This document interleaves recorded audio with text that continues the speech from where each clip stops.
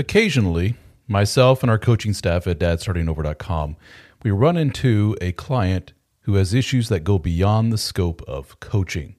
They may have really severe anxiety, depression, suicidal ideation, and this is the point where our coaches stop and say, "Have you spoken to a therapist?" What a lot of these men say is, "I've looked into it, not a lot of options in my area, it can't work with my schedule, or I have an appointment scheduled, but I can't get in for another 4 months." In other words, the need is there, they recognize the need, they see the value in the therapy, but the options for getting the therapy are extremely limited in their area. Well, thanks to our friends at BetterHelp.com, there is an option for you. BetterHelp is a unique service that allows you to talk to a licensed therapist from your area via your telephone or your computer. You can do voice chat with them if you wish. You can email back and forth. You can text with them, all on your time schedule, all from the convenience of your phone or your computer. So check it out at betterhelp.com/DSO. That's betterhelp.com/DSO and get 10% off your first month of service with BetterHelp. If you are listening to this podcast, well, you're probably a dude, and you're probably at a crossroads in your life, specifically in regards to relationships with women. Maybe you're still married and you want to kick things up a notch or two. Perhaps you're considering divorce, or perhaps you're already divorced and a little lost and wondering where life is going to take you next. Well, guys, the good news is that you do not have to do this all alone. I have assembled a group of 800 plus men from around the world, and we call ourselves the DSO Fraternity. We have live and recorded member meetings, private online discussion groups, members-only podcasts, members-only articles, as well as access to all of my DSO books in PDF and audiobook format. The whole purpose of the DSO Fraternity is to get men that sense of connection that is so sorely lacking today. So, check out the DSO Fraternity at dsofraternity.com and just try it out for a month. I think you'll be glad that you did. And now, on to our show. Vulnerability is a big buzzword in the world of mental health and relationship talk.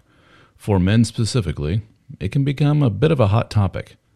Many in the be alpha male no matter what camp, well, they see vulnerability as another name for weakness. And in their mind, it must be stamped out like every other form of weakness out there. If you don't, then there is hell to pay. People will walk all over you, and women won't even look at you. Well, it's true to a degree, isn't it? The all too familiar tone of men just need to suck it up, like every other axiom and stereotype, it didn't just come out of nowhere. There's some truth to it. Unlike what many in the alpha male no matter what camp think, it's a little more nuanced than never ever show weakness. Let's give an example to illustrate. A man finds out that he's going to lose his job. His boss called a meeting at work, and he let everyone know that they will be given 2 months' worth of pay, but they need to pack up their stuff and go home. The business is closing. The guy comes home to a wife, and he's obviously distraught. The wife can see the stress on his face. She asks, "What's wrong?" The man, he can't hold it back any longer. He starts shaking and tearing up.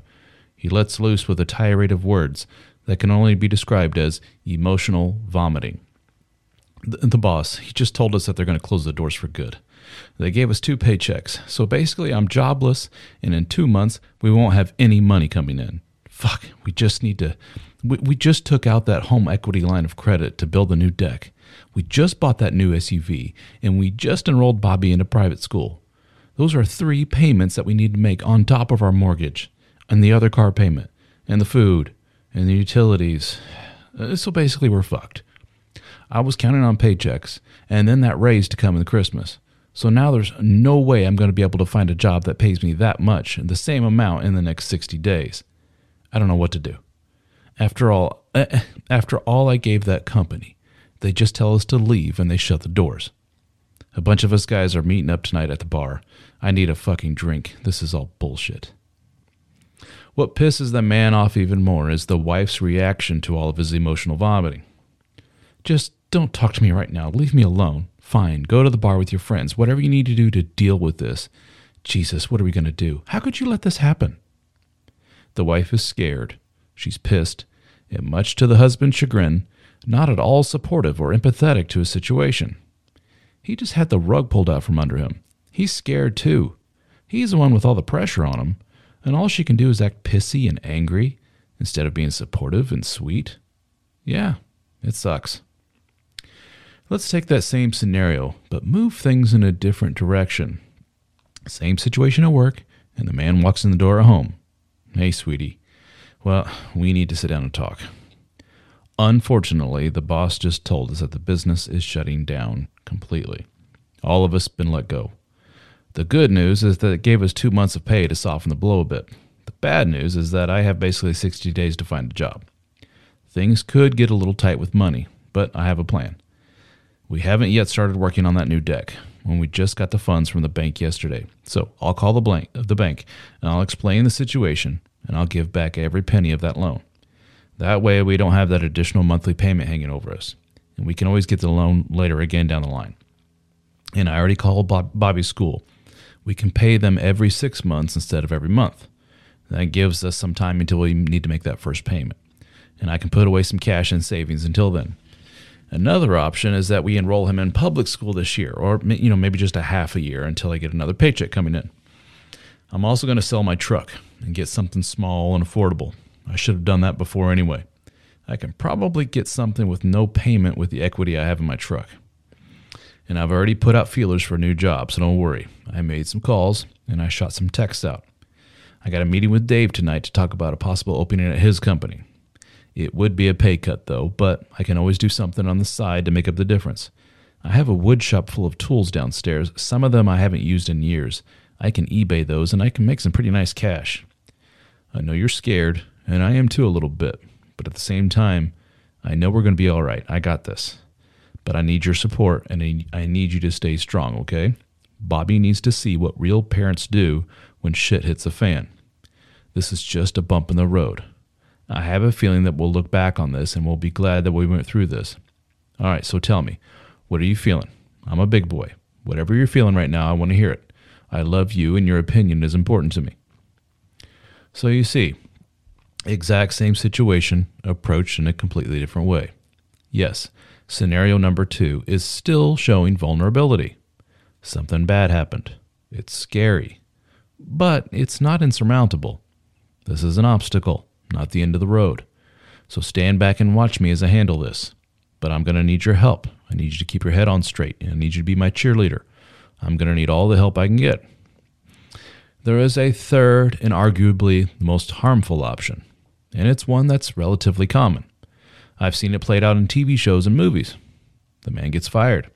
The man still gets up every morning and, quote, goes to work, only to go sit in a parking lot or a coffee shop somewhere. He's probably crying, drinking, smoking, doing all he can to numb the pain. He's too afraid to expose his failure to his wife. He's too scared to face a wife who will look at him with real fear and possible disdain for not being able to play the strong role of the provider. It's too much. Ironically, his fear of appearing vulnerable puts him in the most vulnerable position of all. Too many of these stories end with the wife finding a dead husband and a suicide note. Why didn't he just tell me, the wife says. We could have worked through this. Relationships by their nature are a laboratory testing ground for vulnerability. Both of you have to let your guard down at some point, or else toxicity and resentment brew. There has to be a sense of trust.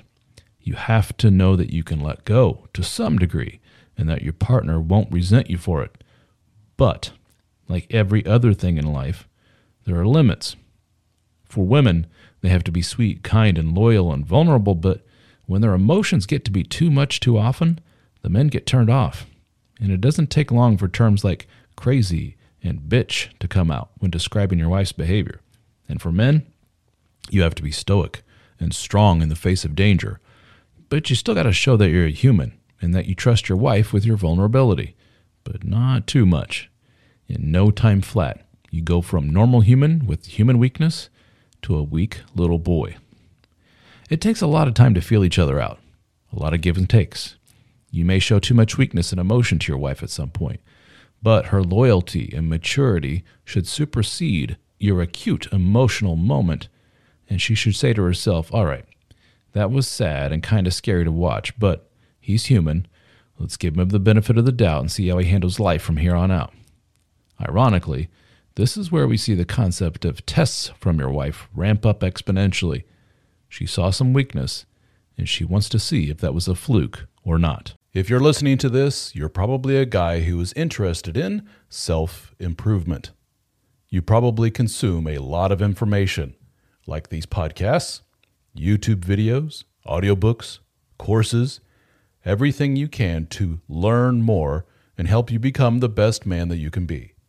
And if you're like a lot of men, there's something still missing. Well, I can tell you what that missing thing probably is.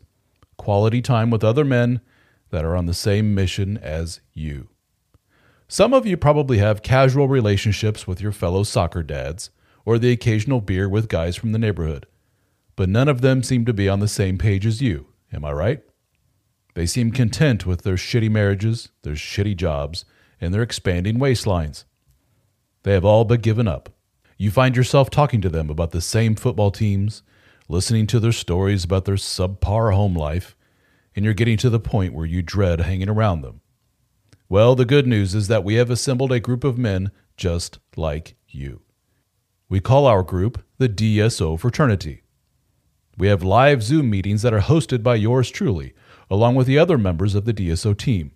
We have a very active private discussion forum, a Discord server for our lifetime members, a members-only podcast, access to my books in audiobook and PDF format at no extra charge, discounts on one-on-one coaching with myself and other members of the team, discounts on our video courses, and access to our in-person gatherings.